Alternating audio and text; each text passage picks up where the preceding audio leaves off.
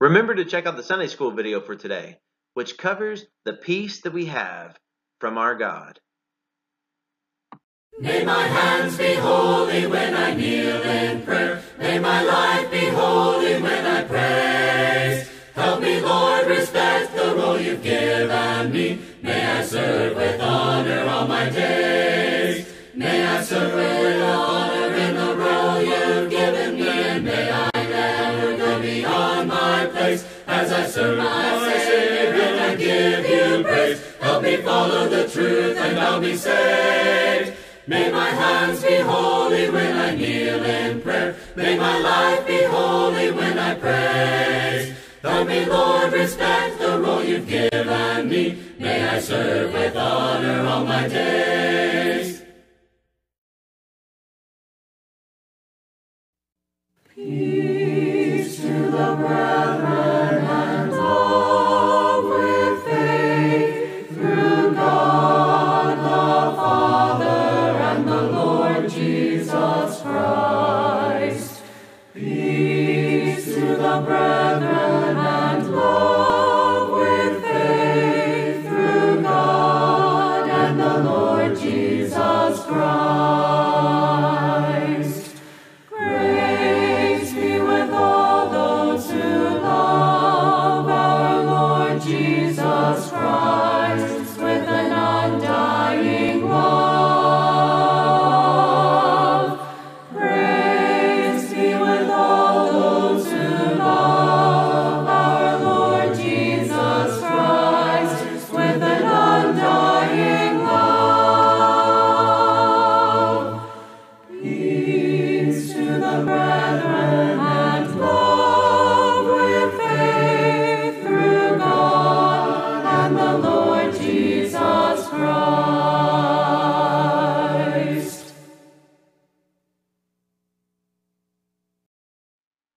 I must admit that I kind of struggled with what I was going to call this sermon. I started off by calling it Unity to All Things. And then perhaps by the time, at least that I'm recording this, the title is Unity to All Things Under Christ. And maybe that's the title that you're reading, and maybe that's the title that you came to this sermon by. But I don't know, maybe I'll change it by the time that you see it. Because what this sermon is supposed to be about, and what I want us to get from it today, is I want us to take a look through the book of Ephesians. And we're going to look at several different passages in numerous chapters that go from the very first chapter to the very last chapter of the book of Ephesians. But the sermon title, at least, comes from Ephesians chapter 1, verse 10, where it talks about the plan of God as being to bring unity to all things in heaven and on earth under Christ. It sounds good, doesn't it? That's why I wanted to title this sermon something to connect with that. But that's such a long title. I didn't know if it would even show up on the video and all. But the title and what I want us to think about is that God's plan is to bring unity to all things in heaven and on earth under Christ. I want us to think about that. I want us to look about that, because I think there's a lot we can learn about this unity of all things that can come under Christ.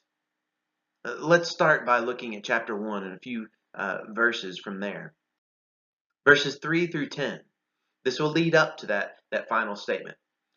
This is the Apostle Paul speaking, and he writes, "Praise be to the God and Father of our Lord Jesus Christ, who has blessed us in the heavenly realms with every spiritual blessing in Christ. For he chose us in him before the creation of the world to be holy and blameless in his sight.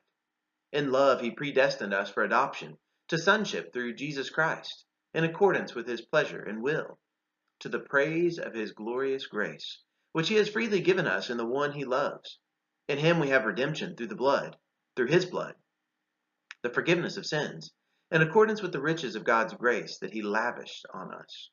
With all wisdom and understanding, he made known to us the mystery of his will, according to his good pleasure, which he purposed in Christ, to be put into effect when the times reach their fulfillment, to bring unity to all things in heaven and on earth under Christ." This is God's plan. Right now it might be kind of difficult to think about too much about what can we really rejoice about what all's happened this past year, and Little did we know that this year was going to look like this. But this is the year that we've been given. And guess what? We're here. And we have a lot to still look forward to. I like the idea that in especially the month of December, we are starting to look to Christmas and think about how at least part of what's at the heart of Christmas is bringing our minds back to the birth of Jesus. And I think whenever we bring our minds back to Jesus Christ and his birth and him coming into the world and everything that he came here to accomplish, we start to see this great grace that God has given to us, this mighty plan, his purpose. All of these references here in the book of Ephesians talk about what God's plan was. It is to bring unity to all things in heaven and on earth under Christ. Can he do that, though? I know that we all believe that God can do anything and that he can do everything. But can he really bring unity to all things in heaven and on earth under Christ? Well, to that, just look a few verses later into this chapter, and we will see about the power of God. In Ephesians chapter 1, verses 19 through 21, it talks about the power of God, and it says, and his incomparably great power for us who believe. That power is the same as the mighty strength he exerted when he raised Christ from the dead and seated him at his right hand in the heavenly realms, far above all rule and authority, power and dominion, and every name that is invoked, not only in the present age, but also in the one to come. Do you see what's stated here? It's about this power of God that's connected with the peace of God. So can he do that? Can he actually bring unity to all things in heaven and on earth under Christ? This is his power. We're living proof of that power. We remind ourselves on a weekly basis of that death, the burial, and resurrection of Jesus. And let's face it, we even remind ourselves and remind one another of that fact even more so than just every single week. But at least every week we come together and we are reminded that after Jesus' death, he raised up from the dead. That talks about this power that God has, the power that Christ has, the name that Christ has been given, and that he has been raised up, and he's at the right hand of God.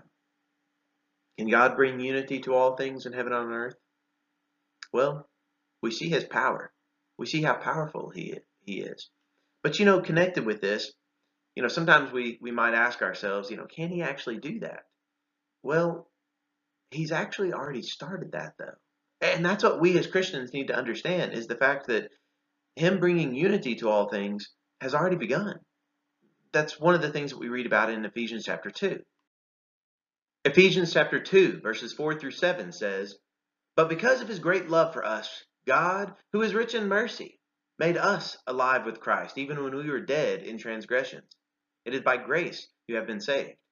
And God raised us up with Christ and seated us with him in the heavenly realms in Christ Jesus, in order that in the coming ages he might show the incomparable riches of his grace, expressed in his kindness to us in Christ Jesus. See, this passage right here, it comes back to what we started with. Can God actually bring unity to all things in heaven and on earth? He is powerful. He is capable. But this passage right here, it tells us he's already started it. You might even say, to quote the words of Jesus on the cross, you might even say that it is finished. Not just that it's started, but it's finished. You see, this passage, it reminds us that it is by grace that we have been saved. We were dead in our transgressions. That's what verse 5 says. But by the grace of God and by his great love, we have been made alive with Christ. But what else does this passage tell us? You notice how it looks at in verse 6 and what it says there? It says that actually God raised us up with Christ and seated us with him in the heavenly realms in Christ Jesus. Is this how you view yourself? Do you view yourself as being raised up with Christ, as being seated? This actually says that, and seated us with him in the heavenly realms in Christ Jesus. It doesn't talk about things that are going to happen in the future. In fact, verse 7, that's what talks about things in the future. It says, in order that in the coming ages he might show the incomparable riches of his grace. But here in verse 6, he's talking about things he's already done. He's already raised us up. He's already seated us with Him in the heavenly realms in Christ Jesus. Can He bring unity to all things? The process has already begun. You and I are living proof of this. We see this also in the early church. We see it now, of course, but we see it in the early church. We see it in the book of Ephesians right here in chapter 2. Verses 4 through 7 talk about this. But also a few verses later, we see about how our Prince of Peace brought peace among all nations. Now, that might be kind of difficult for us to hear and for us to think about how that could be done, but let's read together Ephesians 2, verses 14 through 18. This is talking about Jesus. It says, "For He Himself is our peace, who has made the two groups one, and has destroyed the barrier, the dividing wall of hostility, by setting aside in His flesh the law with its commands and regulations. His purpose was to create in Himself one new humanity out of the two, thus making peace, and in one body to reconcile both of them to God through the cross, by which He put to death their hostility. He came and preached peace to you who were far away, and peace to those who are near. For through Him we both have access to the Father by one Spirit." Now, specifically, what Paul is saying is he's talking about this hostility, this dividing wall of hostility, this barrier that has been between the Jews and the Gentiles. But Jesus Christ did away with that barrier. There is no more, Jew and Gentile. That's the big thing for the Christians in Paul's day to recognize, and the Christians in Jesus' day to recognize. But, what about today? What does this mean that Jesus has brought peace and that He has preached this peace? In verse 7, it says that to those who were far away, but also to those who were near, to us who were near. What would that message of peace look like in our world? What types of dividing walls of hostility could be broken down, should be broken down? God has already started the process. That's what we looked at earlier in this chapter. So shouldn't it be up to us now to continue this process, to continue to see this being done in our own time? It's all well and good for us to recognize and for us to say and proclaim boldly, look, there is no difference between Jew and Gentile. That dividing wall of hostility, it's been broken down. But what about in our world? What type of walls have been rebuilt that need to be torn down again by Christians this time, recognizing that Christ has already done this? He's already proclaimed this peace to all nations. And by the way, that's what Gentiles it has to do with. The Gentiles, it just means the nations. Christ has come, and the message of Christ is this message of peace that is given for all those who are far away, to all those who are near. All of us can have access to the Father by this one Spirit. This is what God has already done for us. But the story is not done, because the need for us to carry this on into our world today is still ever present. A couple chapters later in the book of Ephesians, chapter 4, verses 1 through 6, we start to see words such as the unity of the Spirit. It's not just about to bring to unity all things in heaven on earth, but also we see this concept of the unity of the Spirit. How does this happen? It happens through this bond of peace. But what does it include? Ephesians 4, verses 1 through 6. "As a prisoner for the Lord, then, I urge you to live a life worthy of the calling you have received. Be completely humble and gentle. Be patient, bearing with one another in love. Make every effort to keep the unity of the Spirit through the bond of peace.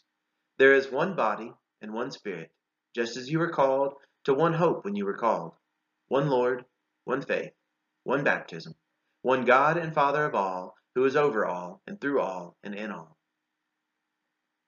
Now, I don't know about you, but after I hear something like that, it almost kind of sounds like this is one of those places where an amen was needed, in the sense of, so many times we see that Paul just goes on and he's just praising God so much, and then he just kind of praises Him again and then says the word amen.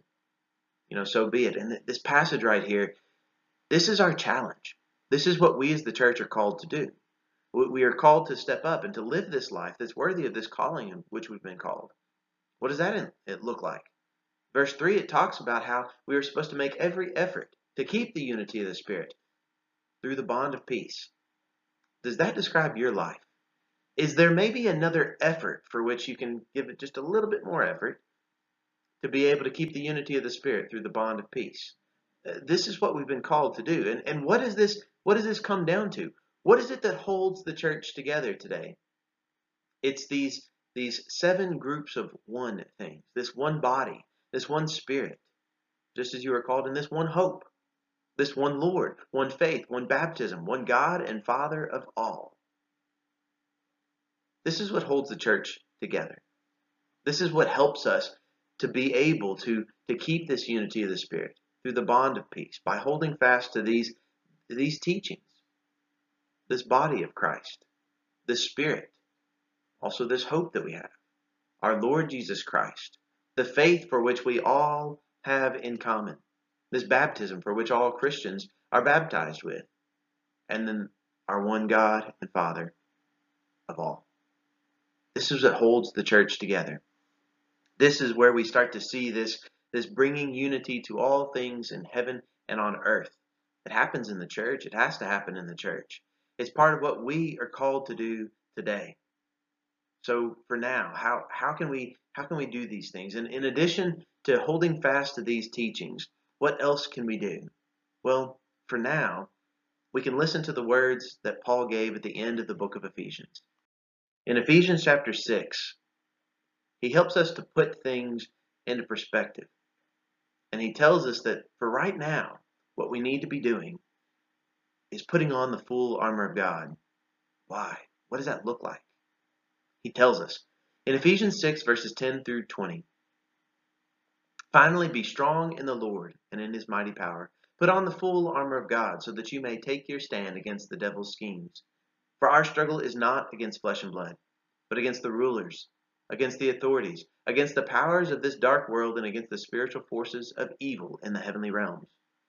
Therefore put on the full armor of God, so that when the day of evil comes, you may be able to stand your ground, and after you have done everything, to stand. Stand firm then, with the belt of truth buckled around your waist, with the breastplate of righteousness in place, and with your feet fitted with the readiness that comes from the gospel of peace. In addition to all this, take up the shield of faith, with which you can extinguish all the flaming arrows of the evil one. Take the helmet of salvation and the sword of the Spirit, which is the word of God. And pray in the Spirit on all occasions with all kinds of prayers and requests. With this in mind, be alert and always keep on praying for all the Lord's people. Pray also for me, that whenever I speak, words may be given me, so that I will fearlessly make known the mystery of the gospel, for which I am an ambassador in chains. Pray that I may declare it fearlessly, as I should." What does Paul say at the end of his writing to the letter of the Ephesians? He says, finally, this is what we need to do. We need to be strong in the Lord and in his mighty power, by putting on the full armor of God, by recognizing that our battle is not against this flesh and blood. It's not against any of these things. It's against this heavenly realm, this spiritual realm that surrounds us. That's why we have to put on this full armor of God. We have to hold fast to all of these things. Do you recognize the importance of this armor of God? But sometimes what we forget about this armor of God is verses 18 through 20. I mean, look at that. I believe that that's still part of what the armor of God is about. It's about praying in the Spirit. We need to be people who pray. So this passage here that started it all from the book of Ephesians, chapter 1, verse 10, talks about the plan of God to bring unity to all things in heaven and on earth under Christ. Do we see that today? Do we see unity to all things in heaven and on earth under Christ? Well, you can start seeing those things in your own life whenever you submit to Christ. And whenever you submit to those 7 things that we looked at in Ephesians 4. Whenever you put on the full armor of God here from Ephesians 6, recognizing that all these great blessings that God has given to us, it all comes because of this grace of God.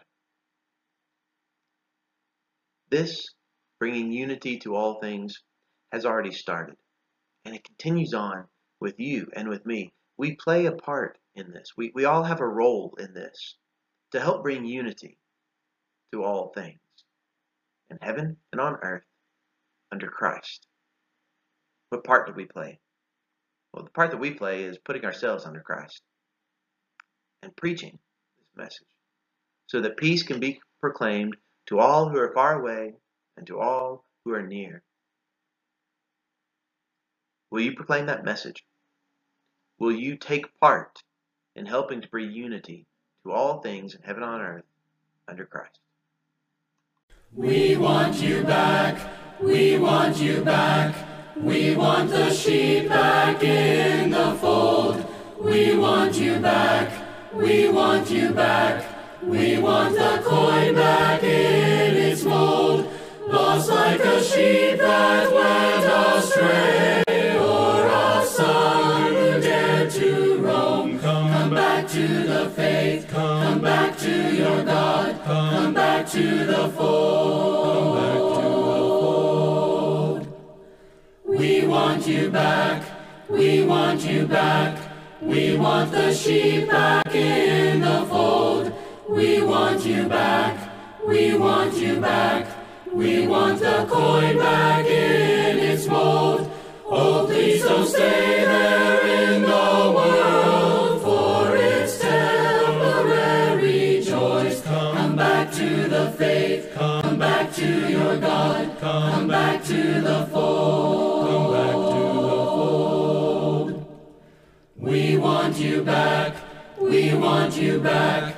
We want the sheep back in the fold. We want you back. We want you back. We want the coin back in its mold.